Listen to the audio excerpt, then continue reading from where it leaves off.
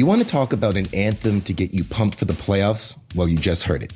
That was The Leafs Are the Best, co-written by then Leaf Glenn Anderson, which dropped during the 92-93 season. Now, in the music video, the entire team is goofing off on the ice at the Gardens, singing along like it's a poor man's Live Aid. Doug Gilmour looks like he belongs in a biker gang. He's actually riding around on the ice on his motorcycle. Classic killer. The guys do the Mexican wave. Mike Myers is riding the pine in a blue bucket next to Dave Vanderchuk.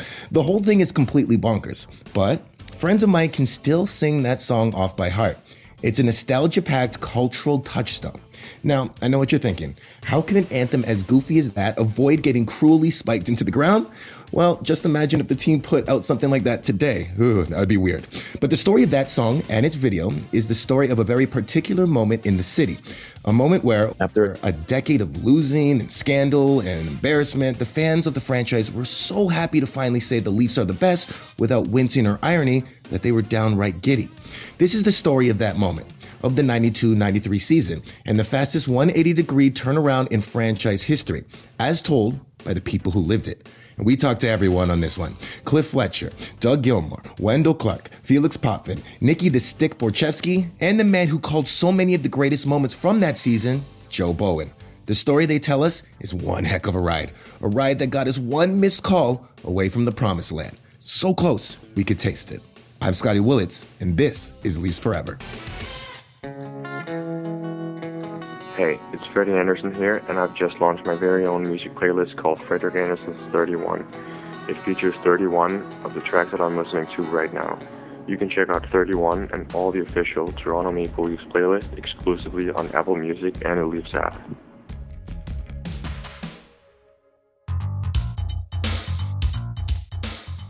All right, everybody. It looks like hockey might indeed be getting ready to come back. The boys are back on the ice practicing in small groups of 6, and so we here at Leafs Forever thought we'd help get y'all ready for the playoffs by looking at one of the best runs in recent Leaf memory, the 92-93 season. Now, how do people become Leaf fans? For some, it's because their moms or dads or grandparents were diehards. They grew up hearing all about the dynasties of the 40s and the 60s, the great teams who came before.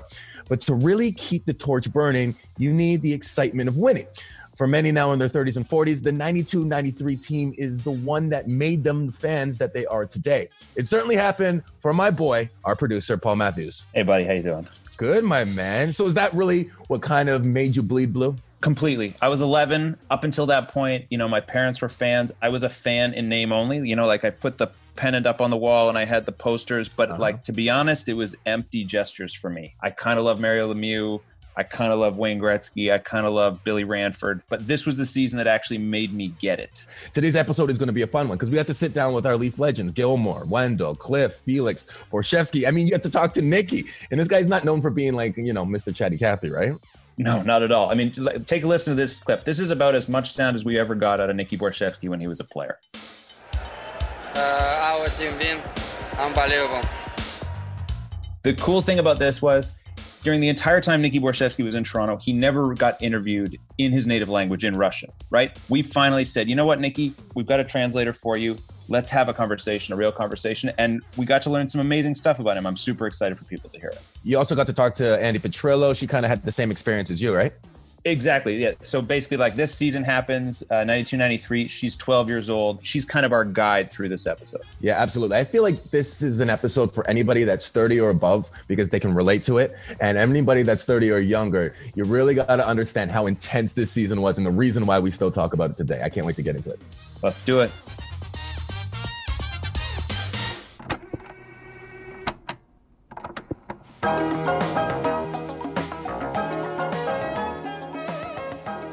Fall, 1992. End of the Road by Boyz II Men is on top of the Billboard charts. The Mighty Ducks and Tom Selleck's Mr. Baseball hit North American theaters in the same weekend. And 12-year-old Andi Petrillo has no idea that her life is about to change forever. Long before she was hosting Leafs Lunch on TSN or co-hosting Road to the Olympics on CBC or working on Hockey Night in Canada, Andi was just a sports-loving kid getting ready for her 13th birthday. Like so many kids in the GTA, Andi lived in a devout Leafs household. And we are talking devout.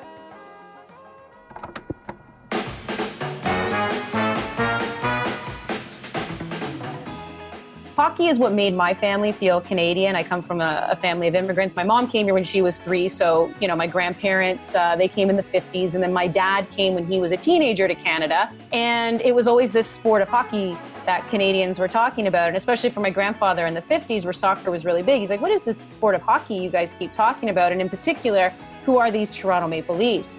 My grandfather scrounged up his money, bought a TV, and even though he would go to work, he would call back home to say, hey, can you give me the Leafs update? He was a diehard fan right up until the day he passed. We buried him with a Toronto Maple Leaf pin on his lapel. Hockey made them feel Canadian. And the Toronto Maple Leafs, that was a language everybody understood. And, that's why it's such I have a soft spot, for the sport, and in particular that team, because it welcomed my family. Andy was like a lot of kids her age, full of energy, desperate to be outside. Her family was devoted to watching the Leafs on TV, but she didn't get it. Fresh baked bread. At your local True Value. I was definitely an active kid, loved playing sports. I hated watching sports on TV. And it would drive me crazy when my parents would just sit there night in and night out, and I just couldn't understand why they didn't want to come out and, stand in net for me while I took shots at them. Pepperoni and cheese. Andy's indifference was understandable. The games her family was watching, they were, to be blunt, horrible. Between 1980 and 1992, the Leafs hadn't managed a winning record once. Us fans, we call those the Ballard years, named after the much-maligned team owner, Harold Ballard. Harold Ballard was an outrageous character. As absolute boss of Maple Leaf Gardens, he's been called a pirate, a bully, an oaf, and a vulgar male chauvinist pig. What the hell's the matter with you? He said whatever he wanted to say and did whatever he wanted to do. He didn't seem to care if no one liked it. He would do outrageous things to make sure he did get in the news.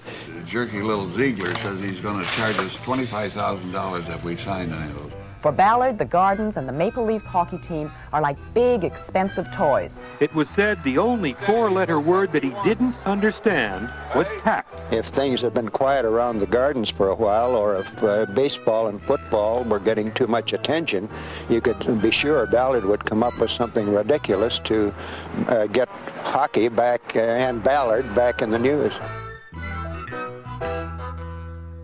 Even though Ballard had been there when the team had won cups, even though he'd introduced the world to stars like Darryl Sittler, Lanny McDonald, and Borje Salming, the 80s, they brought in a dark period, characterized by intense frugality, crazy turnover, backbiting, front office drama, and fan apathy. Beloved Leafs play-by-play man Joe Bowen arrived in 1982, just in time to call some of the worst of those seasons. Suddenly, he had a front row seat to watch the team's reputation get dragged through the mud. They were awful. Harold was a very unique individual, and he was the boss. And he made sure everybody knew that he was the boss. And the boss didn't like to spend money irresponsibly or on things he didn't think were required, like assistant coaches or video or anything that might have been on the cutting edge of hockey.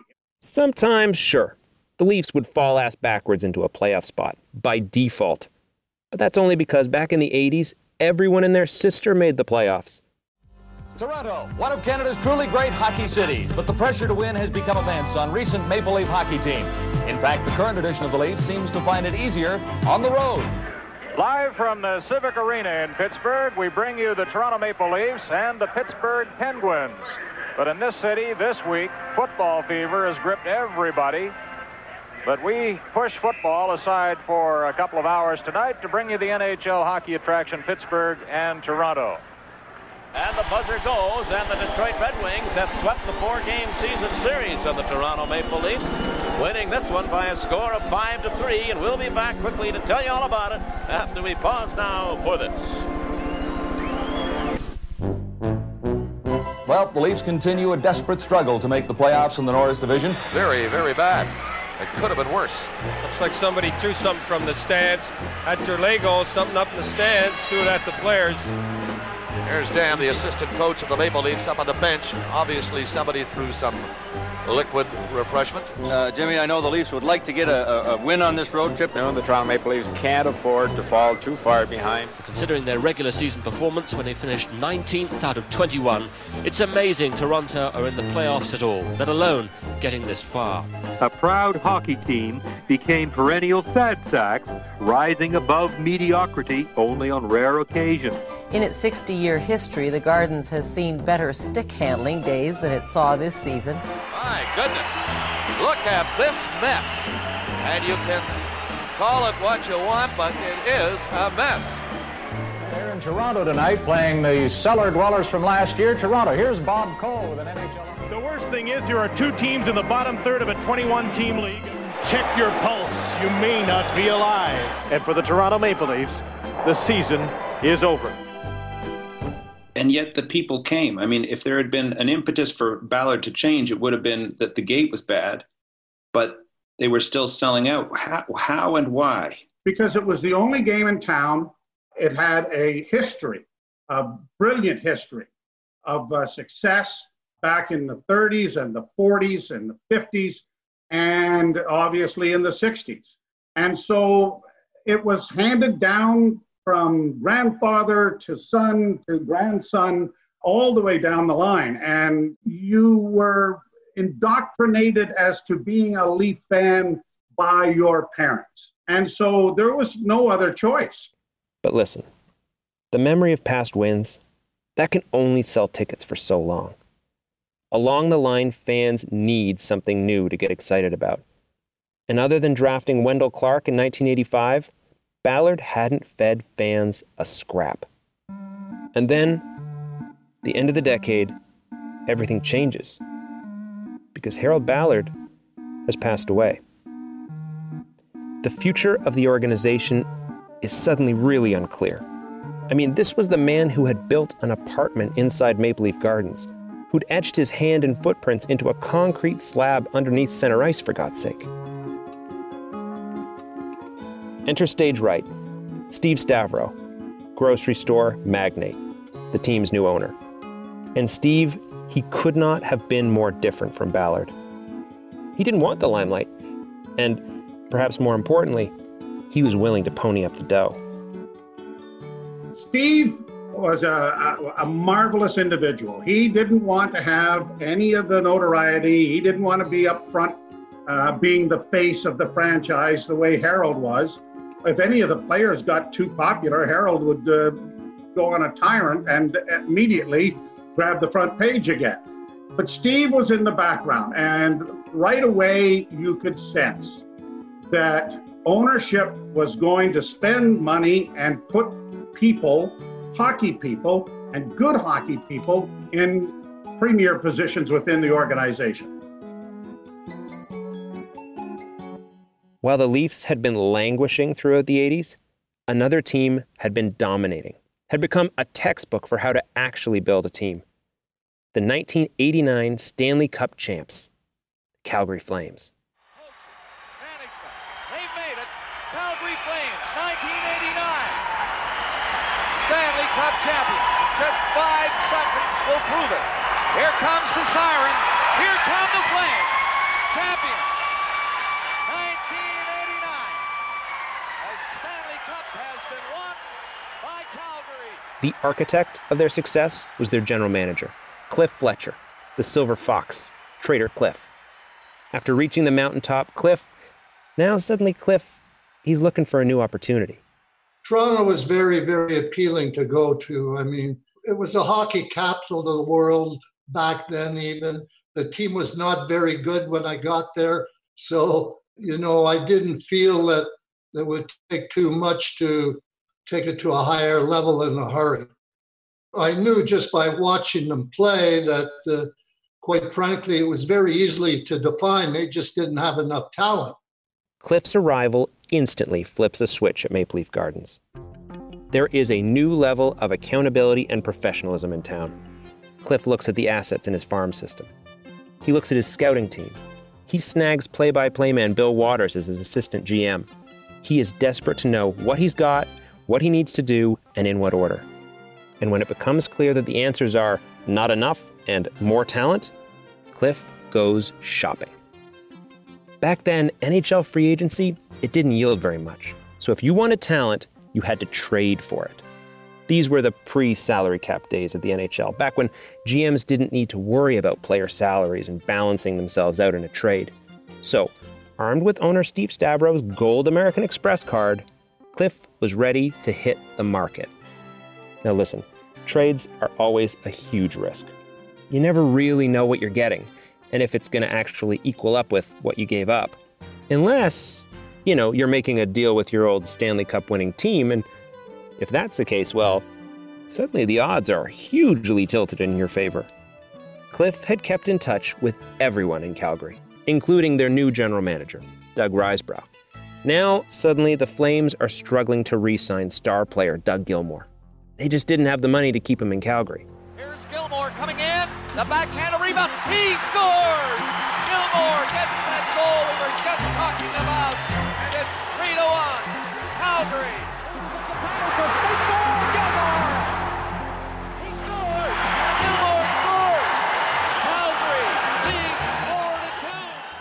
It was a hard decision because we were, a tight-knit team. We won the cup together, and it was time for a change. So after New Year's Eve, we played Montreal. We won. That night, we had a team party, and I told everybody I was leaving. And unfortunately, I went in the next day, saw the GM, and he said, okay, if you're going to walk, I'm going to trade you. So I was traded 24 hours later. When the deal was done, this was the biggest trade in NHL history, players-wise at least. 10 guys in total, 5 one way, 5 the other. To Toronto, Doug Gilmour, Jamie McCowan, Kent Manderville, Rick Nattrass, and Rick Wamsley. Going back to Calgary, Gary Leeman, Alexander Godinuk, Craig Berube, Michel Petit, and Jeff Reese. Looking back, it seems like the most one-sided trade in history. It was the strangest trade I've ever made in my career because normally as a general manager, you know the players you're trading a lot better than the players you're acquiring. But I was the opposite. I was only 3 months removed from running that team all those years. And so I was very up to date on all the players there. And probably less so on the Maple Leafs. But it was a deal that they had initiated, and whatever they asked for, I said yes until the deal was done. 10 players changing uniforms. Literally a third of your team almost is new. And in this day and age, obviously, it never happened again, I don't think. What the Leafs had gotten were 2 solid veteran defensemen, a backup goalie, a decent prospect centerman, and an instant game changer in Gilmour. They say that great players make everyone better, and Doug Gilmour did that from day one. He wanted the puck. A lot of guys prior to that, they didn't want the puck because they were making mistakes, turnovers, goals being scored, where other guys were skating with plaster of Paris in their gloves. Dougie had the supple hands and he wanted the puck. And he immediately exuded that confidence that was picked up by other players. When we sat thinking we couldn't find a game that these pluggos could win, well, all of a sudden now, when Dougie and the trade is made, these guys aren't that pluggo anymore. Wendell's playing much better. We've got a lot of other guys that are picking up their game. There's some young people here that might, just the confidence that he oozed was very quickly caught on and picked up by the other people in that dressing room. He wasn't the captain, but he very quickly became the leader. A star player or two, that wasn't going to be enough, though. They needed someone to keep everyone in line. So next step in Cliff's playbook, you get yourself a new coach. Lucky for him, he didn't have to look very far. Pat Burns, the coach that Cliff had gone up against in the 1989 final, was suddenly on the market. Walked away from the last 2 years of his contract with the Canadiens. Moments after dropping that bombshell, Burns announced he had found other employments. In fact, a better deal with the Maple Leafs in Toronto. Pat Burns has a 4-year contract. He is obviously the man Cliff Fletcher had been waiting for. Very proud to have the opportunity to become the head coach of the Toronto Maple Leafs. It's part of the original 6 teams. I think it has the same philosophy, the same kind of feeling here in Toronto as that they had in Montreal. That people talk hockey, love hockey, and maybe I don't want to go to practice with some sandals on. I may want to come with some good boots on and come to work. Pat Burns is an anomaly. I mean, most coaches are grandfathered in after their playing careers are over. The odd one might be a teacher or something, but no one's an undercover cop. Well, Burnsy was an easy choice back then. I mean, he coached the Montreal Canadiens. As you all know, had a very interesting background. He served years in law enforcement as an undercover cop in very dangerous situations and being locked up in Kingston Penitentiary with no one knowing he's there to try to bust a drug ring. So, I mean, Pat was one tough individual. As soon as Pat Burns arrives, he takes Doug Gilmour to lunch.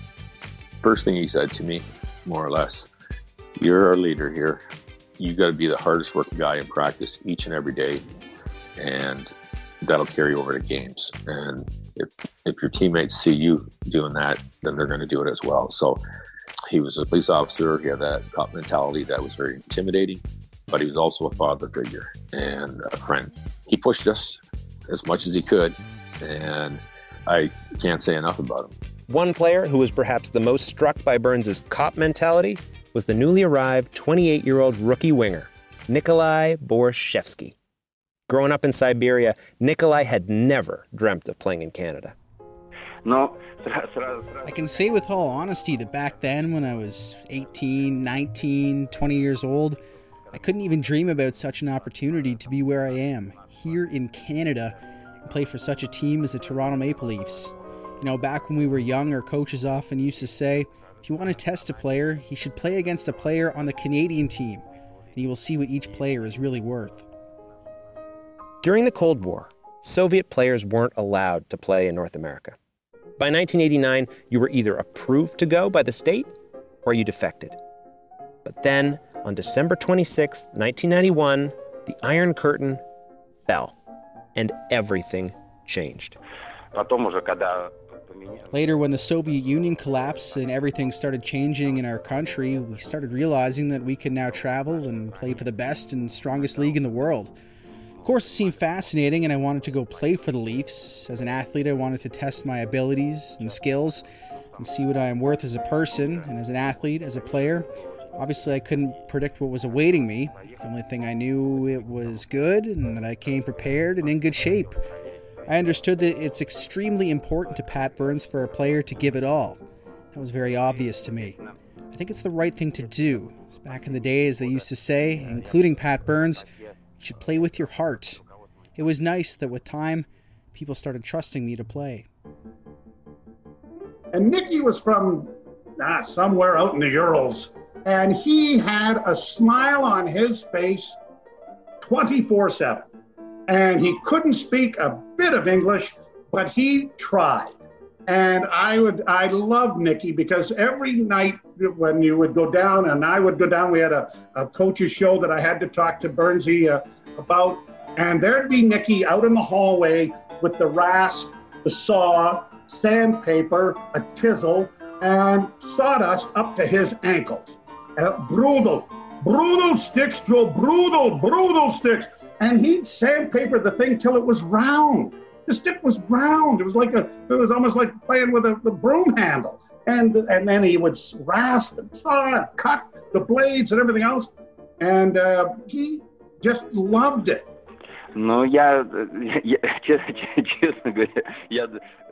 I paid a lot of attention to the stick. I worked on it quite a bit at the time. As an example, it took me around 30 minutes to work on just one stick. I polished it, and it was very important for me to have a very smooth surface of a stick. A stick should be comfortable for me. Small details and nuances were so important to me, but I can't call it idiosyncratic. Stick is a stick. Pretty much right away, Borschevsky is given the nickname Stick. It's unclear if it's because of how obsessed he was over his sticks or because he was about as slim as one. Borschevsky was among the smallest players in the league, but he had heart in spades, and he could score. In his NHL debut, Nicky nets 2 goals. He'd score 5 in his first 5 games and go on to lead the team in goals that season. Borschevsky was one of 2 pleasant surprises for Pat Burns that fall. The other was a rookie goaltender named Felix Potvin. Racina shot, stopped by Potvin! And Potvin has it! Potvin rebounded out of save! Potvin made a big save. It was a huge hit. Number 29, Felix Potvin. The man who came to be known as the Cat had an awesome pedigree. He'd played for Canada at the World Juniors, gone to the Memorial Cup with Chicoutimi, and in 1991-92, he had backstopped the Leafs farm team to the Calder Cup finals. Still, when Felix showed up at training camp in 1992, few sensed his potential would reveal itself so soon. Besides, the Leafs had 2 proven veteran goaltenders. But suddenly, one goes down to injury. Felix has a chance to work alongside Hall of Famer Grant Fuhr, a guy with 5 Stanley Cups and a Vezina trophy to his name.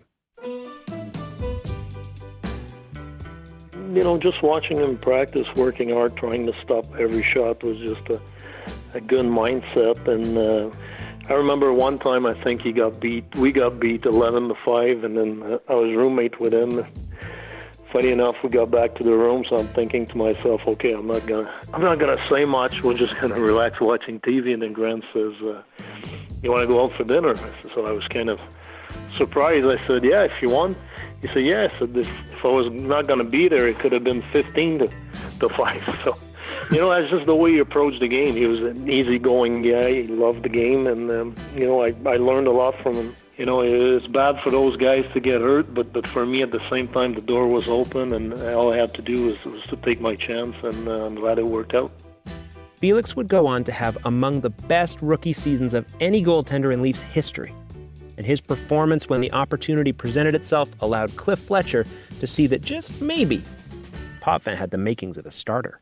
And wait, if Felix was a starter, then, well, maybe, just maybe, it occurred to Cliff Fletcher, he had a nice little piece of trade bait up his sleeve. Cliff's faith in Felix is so strong that he decides to trade Grant Fuhr to the Buffalo Sabres for left winger Dave Andreychuk.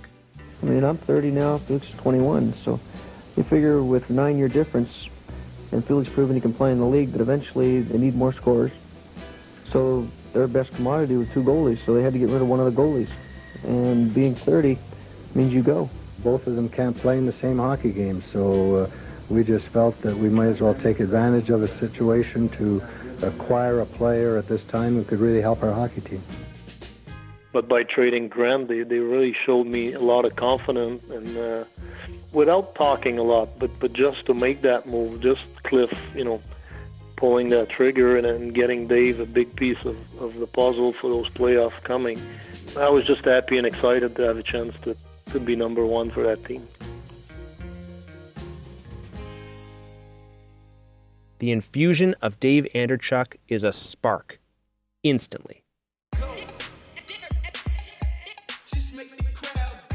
Suddenly, Doug Gilmour has the perfect wingman. Once he got in front of that net, it was hard to move the man. He was a bona fide goal scorer. Like, he just knew how to score. I passed the puck, and there's nothing better than have a guy that could score on your line. So, yeah, he was a beast out there. Took a lot of punishment from the net, but he played hard, and just a lot. Like, you don't know how good he is until, like I said, I was on the ice with him. He was my line mate, and the success that we had together. Drop pass Gilmour to Andreychuk, shooting, score! Dave Andreychuk hits the 50 mark, the 3rd Maple Leaf player to do so. Gilmour coming out of the corner, slipped it in front. Borschevsky and Andreychuk couldn't control it. Borschevsky to Andreychuk in tight. He got it again, another catch, they score! Pass now, Gill shot, scores! 5 seconds remaining, the Canadians shoot it out to center, and and this maybe is over. Confidence is a powerful thing, and the Leafs had it, and it was infectious. Leaf fans in this city who had been hibernating for years suddenly started to come alive again. Games of softball and tag suddenly transformed themselves into road hockey. Kids clamoring to declare themselves Gilmore, Clark, or Potvin. 12-year-old Andy Petrillo felt it too, and suddenly those adults inside watching the hockey games, they're not so crazy or boring anymore. You know, when you're young, you may not understand why something is happening. You just know something is happening. I just sensed a change in the city from more Toronto jerseys being worn to people honking, to people feeling good, to the conversation around the dinner table in my family. You just knew something was in the air. That was when I fell in love with my favorite player, Felix Potvin. I loved his nickname because, you know, when you're young, you're impressionable. The Cat, right? And of course, I would walk around doing some stupid moves going, check out my reflexes, right? Because now you're trying to imitate your favorite player. I ended up loving Felix Potvin so much that when I had my confirmation the following year, going to a Catholic school, I wanted Felix Potvin to be my confirmation name. It's supposed to be a saint. Now, there is a Saint Felix Potvin. The problem is when I submitted it, I had put down Felix Potvin, savior of the Leafs. And so right away they knew that it wasn't exactly the saints and the saviors they were thinking of as the Catholic Church. So I wasn't allowed to use his name. That was the first time I really got a taste of that kind of fandom. The whole city was working itself into a frenzy. And that's when Glenn Anderson decided to drop his would-be chart topper, The Leafs Are the Best. He'd been writing it over the course of the winter with some local musicians. Music was his thing. According to Gilmore, Glenn was always writing songs, often just about the people he'd met on the street. He wanted his Leafs song to be a full-team affair. The music video was recorded at Maple Leaf Gardens. It was an off day, but Pat Burns called everyone in to participate. Captain Wendell Clark was down for helping out. He just wanted to stay as far to the edge of the frame as possible. I was on the outskirts. I got no rhythm or nothing, but I was just barely there. I didn't want to be a visual in this, what was going on. I wasn't that type of guy, but it was a lot of fun. It all worked out. Guys had fun with it. Glenn had a great time doing it. As Wendell explains it, to a lot of the guys on that team, creating an anthem was great, but this was really about supporting their teammate and his off-ice passions. When you play a team sport, you got 22 to 24 guys on a team, and for the team to play well, you have to understand what everybody brings to the table because you need it. You know, it'd be pretty boring if everybody had the same personality and the team, you know, thrived under the different personalities and everybody had their own vibe with the team. Team chemistry is a really tricky thing. For everyone on a squad to go to war together, to trust one another, to back each other up, all things that you require for a long and arduous playoff. You have to become a family. And as Doug Gilmore explains it, that is exactly what Burns wanted. And this is one thing, Pat, he really wanted. You guys make sure you have parties and get together and get to know your families and the wives, the girlfriends, whatever it is. He said, we're all in this together. You know, you have to be close-knit. You don't have to hang with everybody, but you have to be a family in that room at all costs. It's always going to be pressure. The way to get away from pressure is those guys in the dressing room, your teammates. And the better we all play, the better we all become.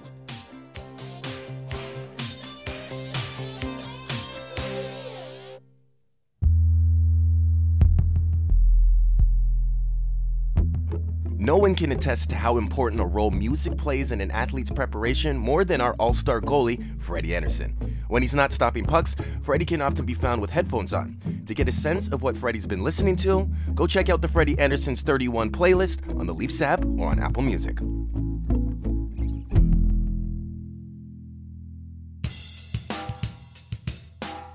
Now, a lot of you probably know this, but to win the Stanley Cup requires Herculean endurance. You need to win 16 games in total, but every time you win a round, you level up to a nastier, more battle-hardened opponent, and time wears you down. The team who makes it out the other side has survived a pressure cooker unlike perhaps any in sport. Going into round 1 of the playoffs, the Leafs have a theme song, a head of steam, and a city behind them. And that's a lot. But then on the other side, it also might not mean a thing. Doug Gilmour, he's hoisted a cup before.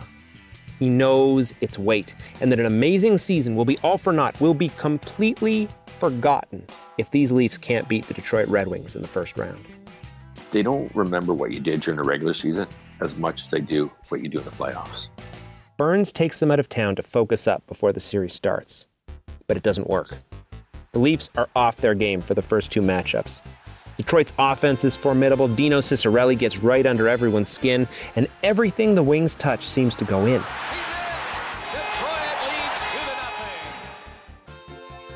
The Leafs return home chastened.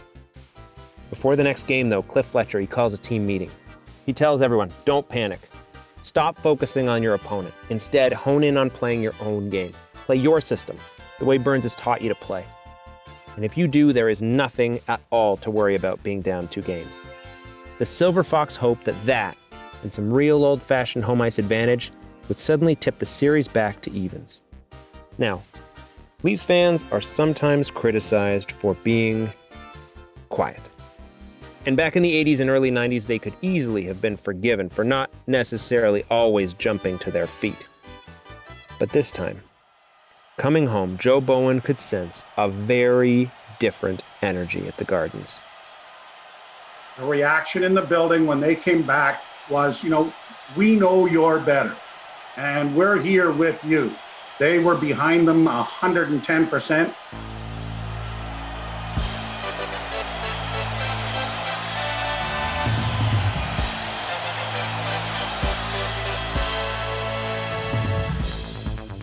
With a renewed sense of focus and a real infusion of energy from the Toronto faithful, the team wins the next 3 games, including a really gritty OT victory in Detroit. The Wings, though, take the next one, tying the series. Then, it's Game 7. Back at Joe Louis Arena. Enemy territory. The whole season, with all its franchise records and hope, will mean nothing if they can't win this. The pressure is on, especially for rookie Nikolai Borschevsky. Nicky'd been injured in Game 1 with a stick to the eye, but now he's back, hoping to be the difference maker. Well, of course I was upset to get injured in the first game, but the injury was quite serious, as I wasn't allowed to do any physical activity. Because the injury was on my face, 2 spots were fractured under my eye, it was sort of a crack. Of course, it is upsetting when you can't be on the ice with your team and you have to watch, worry, celebrate when the team is winning, but worry when the team is losing and you can't help them one bit. But I was happy that I was allowed to play in Game 7. As far as I remember, I couldn't do any physical activity for about 10 days. There was an opportunity to practice for 1 day, and the day after I was able to play Game 7 in Detroit. I was quite happy that I was trusted with a spot on the roster because I skipped a lot, not practicing or nothing, but I was trusted with a spot on the roster and I was trying really hard to do my best in this game so my team could win. Doug Gilmour describes it as among the best refereed games he had ever played. Only 1 penalty was called by Don Koharski that night. It was tight, but it was clean. And it was even all the way through to overtime again.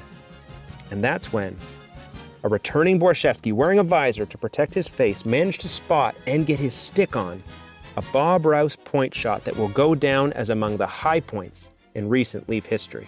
Gilmour to Bobby Rouse, shot, scores!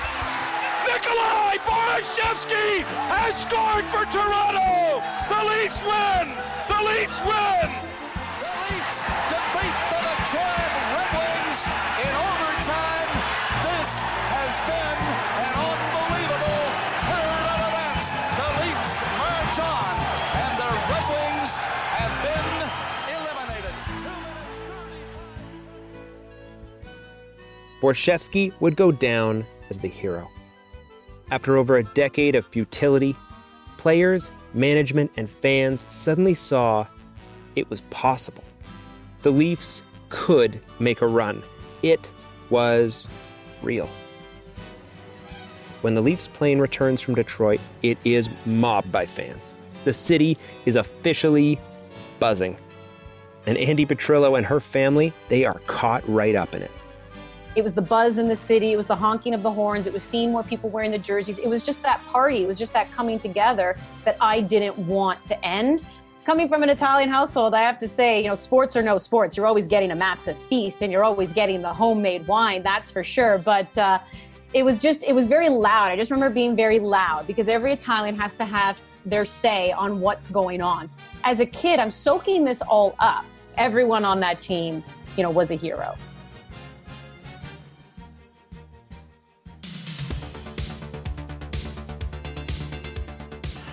The team enters the second round with a new sense of confidence. But as they face off against the St. Louis Blues, the team runs into a wall. And that wall's name? Curtis Joseph. Shoots!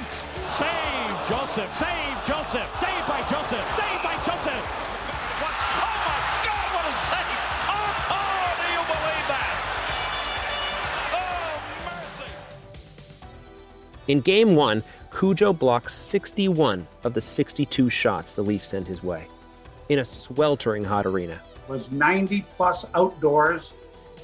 People were opening the windows in the hallways, the stairwells, to get fresh air in, except that all it did was bring in the humidity, and then half the audience was slipping and falling down those stairs because it just condensed on the cold stairs from the ice surface and whatnot. It takes until the second overtime for Doug Gilmour, who'd probably lost a good 10 pounds sweating through the course of that game, to reach into what should have been an empty fuel tank and pull out Cujo-defying magic. Peppering shots after shots after shots on Cujo. It was just like, okay, this is getting ridiculous. What we were talking about earlier with Andreychuk, I'm waiting for him to get in position. And I think it was Rick Zombel that's kind of pushing him out. Nicky's high in the slot. Murray Barron's on the other side of the net, and I'm waiting. Okay, come on, Dave, get in this position, get in the position. And then I kind of just went one way, and I turned real quick, and there was an opening. Back of the goal.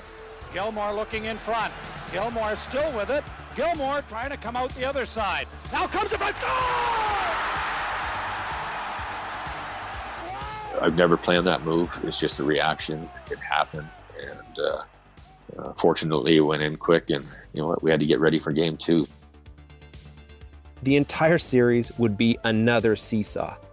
Back and forth, all the way to Game 7. Both goalies standing on their heads every single night. In the first 2 games alone, Cujo faced 119 shots. He only let in 3 goals. Finally, in Game 7, the dam burst. They'd worn Cujo down. The Toronto puck suddenly went in, and Felix held the fort at the other end. The Leafs won 6-0. Triumphant, but exhausted, and with no time to heal before the conference finals against the LA Kings. Ladies and gentlemen, welcome to Game 1 of the Campbell Conference Final. Tonight's starting lineup for the Los Angeles Kings: Charlie Huddy, Daryl Siddle, Pat Conacher, Dave Taylor, Kelly Rudy. At center, number 99, Wayne Gretzky. It was clear right from the beginning that this would be another war. The Leafs take the first game handily, but Kings coach Barry Melrose wants to send a message. And in the final minutes, Kings enforcer Marty McSorley sees Doug Gilmour with his head down and crushes him. Anderson comes in. Gilmour was hit inside the line by McSorley, and this is going to draw Clark and McSorley into a racket. They're throwing punches. Oh, Clark is nailing McSorley. It was my fault. You're not supposed to go through the middle of the ice like that. I've done it a couple times, and it didn't work out that well. So he got me pretty good.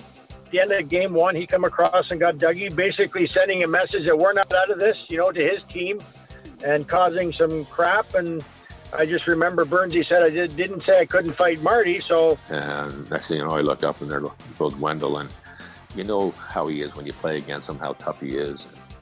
he's going to play hard. He's not going to take advantage of the small guys or whatever. He's going to play hard on everybody. I went across for Marty, and the more years I've talked about this, I said I should have went straight across and hit Gretzky. I said he hit our best player. I should have just went and hit their best player. As he watched the linesmen try to figure out how to assign penalties, Pat Burns just glared at Melrose, a man who, if the stakes needed to be any higher, was actually Wendell Clark's cousin. A few heated words between the benches soon escalates into this. I don't know whether he's talking to L.A. King players. No, he's not. He's talking to Melrose. And Burns is trying to get down at Melrose. Behind the Leaf bench, there's Burns telling Melrose, if you want to play that way, you're going to have to go through me too. It was on. The conference finals were deja vu all over again. The seesaw was back in full effect. The Leafs would take Game 1, LA wins Games 2 and 3. Then Toronto takes Games 4 and 5.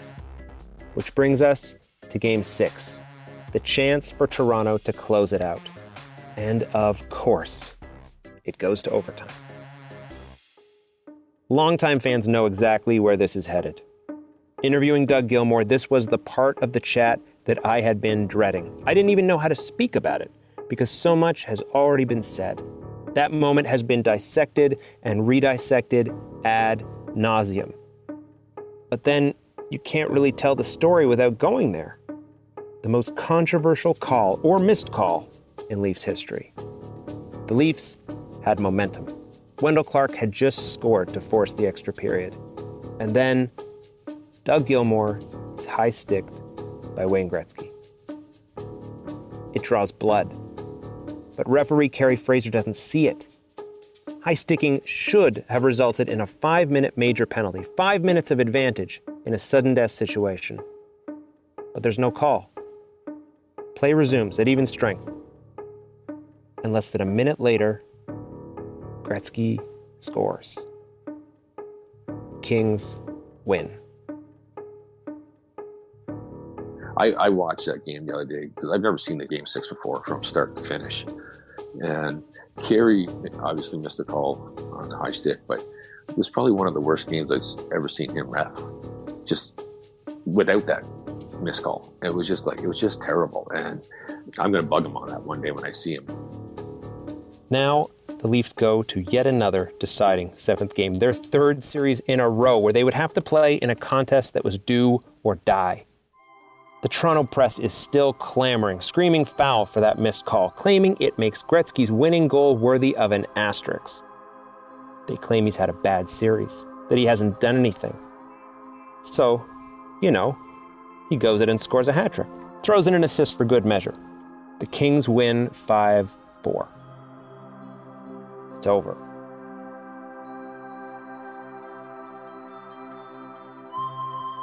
You talk about motivation as a player, and the player is Wayne Gretzky, the best player in the world. And the media in Toronto says that he really hasn't done anything this series. And we're going into Game 7 in our building. Is that not a wake-up call for the best player in the league? It's like, oh boy, who said that? And what's he do? He has one of his best games he ever has. And hey, it was a fun ride. From up in the executive suite, Cliff Fletcher could see the exhaustion in his team. What happened in my mind in Game 7 against LA, we just ran out of gas the last 30 minutes of the game. But playing all those intense, tough games, the legs just finally died out on us. And Gretz had one of his greatest games ever. He got 3 hat trick that game. Yeah. But I think the legs got a little weary from all the competing we had done for 41 days. 21 games in 41 days. 6 games that went to overtime. Even Joe Bowen, who's been doing the play-by-play in the press box, is beat. I never felt so tired in my entire life. The adrenaline had stopped. It was over. And I can only imagine what the players felt like, because that's what they were running on. They were running on adrenaline, and they were running on it hard. You get into the room, you probably only have about 4 hours of sleep, because after games, you can't sleep for a couple hours. Obviously, we're going to go out and have a couple drinks with their bite to eat with your friends and family, and you sit there and talk to everybody. You have your meetings with the coaches, you have your meetings with the GM. It was disappointing, frustrating. Almost called it for about a week a hangover, because it'd be like right now what we're going through. It's just like waking up going, okay, what do we do today? You don't have any plans, right? Like you don't have your car packed up if you're going back to Russia, or if you're going say back to BC or whatever it might be. Like, you're not packed up to leave. You're packed up to go play tomorrow. So that's the difference. It's like, it's a letdown.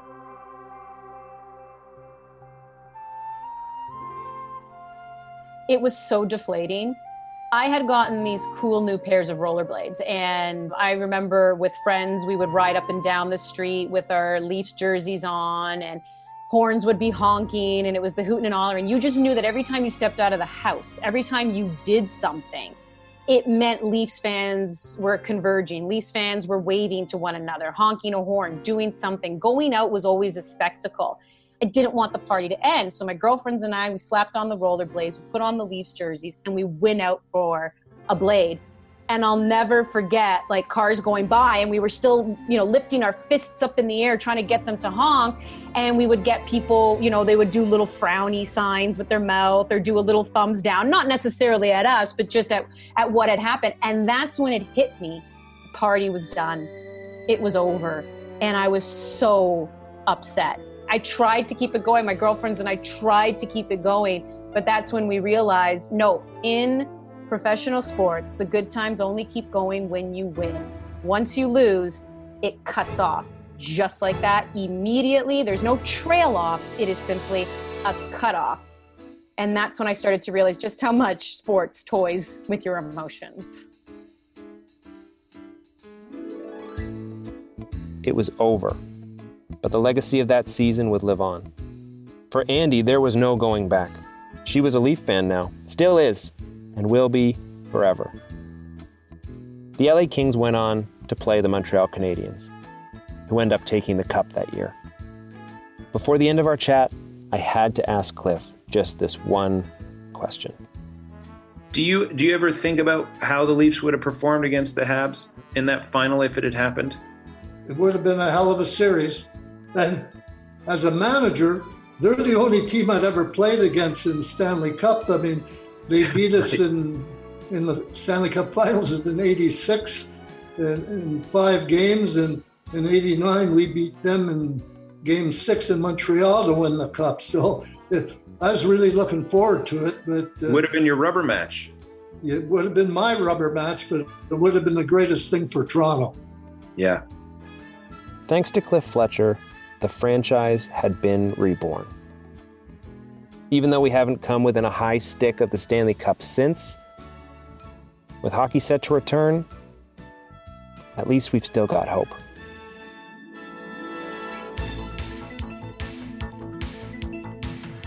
One thing I love about this organization is how you're never too far away from a familiar face.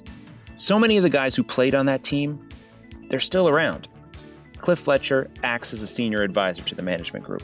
Wendell Clark and Doug Gilmour, they're community ambassadors. Bob McGill, a part of the defense unit on that team, does color commentary for Marlies games and analysis for Leafs Nation Network.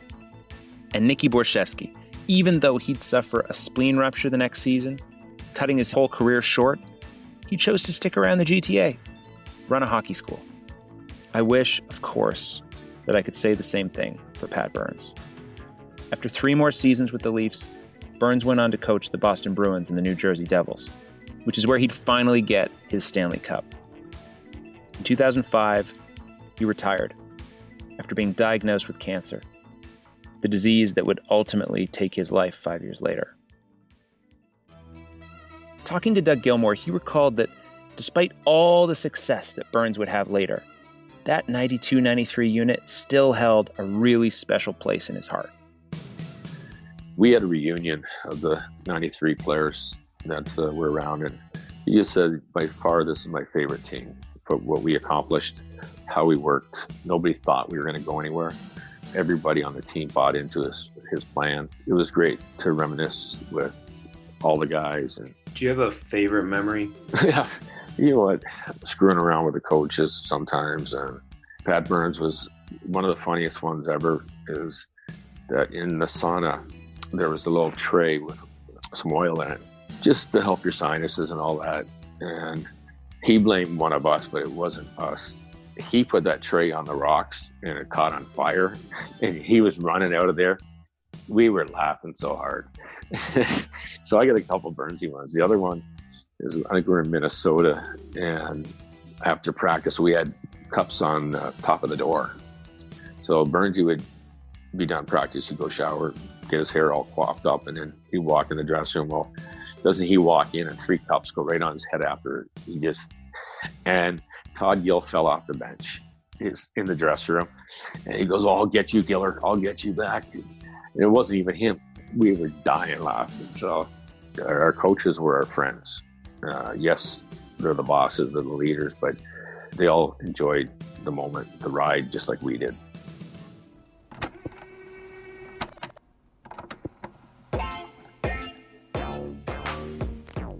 Okay, this has been our June episode. Sorry for the break there. COVID threw us and everyone, as you know, for a serious loop. Today's episode was written by Paul Matthews and produced by Katie Jensen and Vocal Fry Studios for Maple Leaf Sports and Entertainment. Special thanks to everyone who sat down with us to help tell their story. First and foremost, Mr. Cliff Fletcher, Doug Gilmore, Wendell Clark, Felix Potvin, Nikolai Borchevsky, Joe Bowen, and Andy Petrillo. Of course, you can catch Andy on Leafs Lunch every weekday, and if you don't already, you must follow her on Twitter. Give Bonesy a follow too. Further thanks to Nick Konarowski for all the story consulting, research, and interview help. Our associate producers, Jay Coburn and Erica Dreyer, and Mike Zemaitis and his team for the intensive archival polls. We owe you guys big. The pop music in today's episode can be heard on Frederick Anderson's 31 and the Blue and White Classic playlist, available on Apple Music and the Leafs app. Now, with play about to return, we're going to throw all our attention onto that. So this is it for Season 1. We hope you've enjoyed these stories. If this was your first brush with Leafs Forever, go back and check out some of the other episodes. In particular, as we all know and engage in this larger cultural conversation around systemic racism in our world and in our sport, I highly recommend listening to Episode 6, our conversation with Val James. He tells a very important story, one that every Leafs fan and hockey fan generally should hear. Now, if you like this episode, tell people about it, both your hockey-loving and hockey-agnostic friends alike, and write us a review. Your feedback is always welcome. We'd love to hear what you think of this and the entire season. Oh, and if you have any ideas of stories that we haven't brought out yet, provided they're about the blue and white and fascinating, let us know. Now, quit listening to me, go out and start getting pumped for the playoffs. Hockey is back, baby. I'm Scott Willits. Until next time, go Leafs go.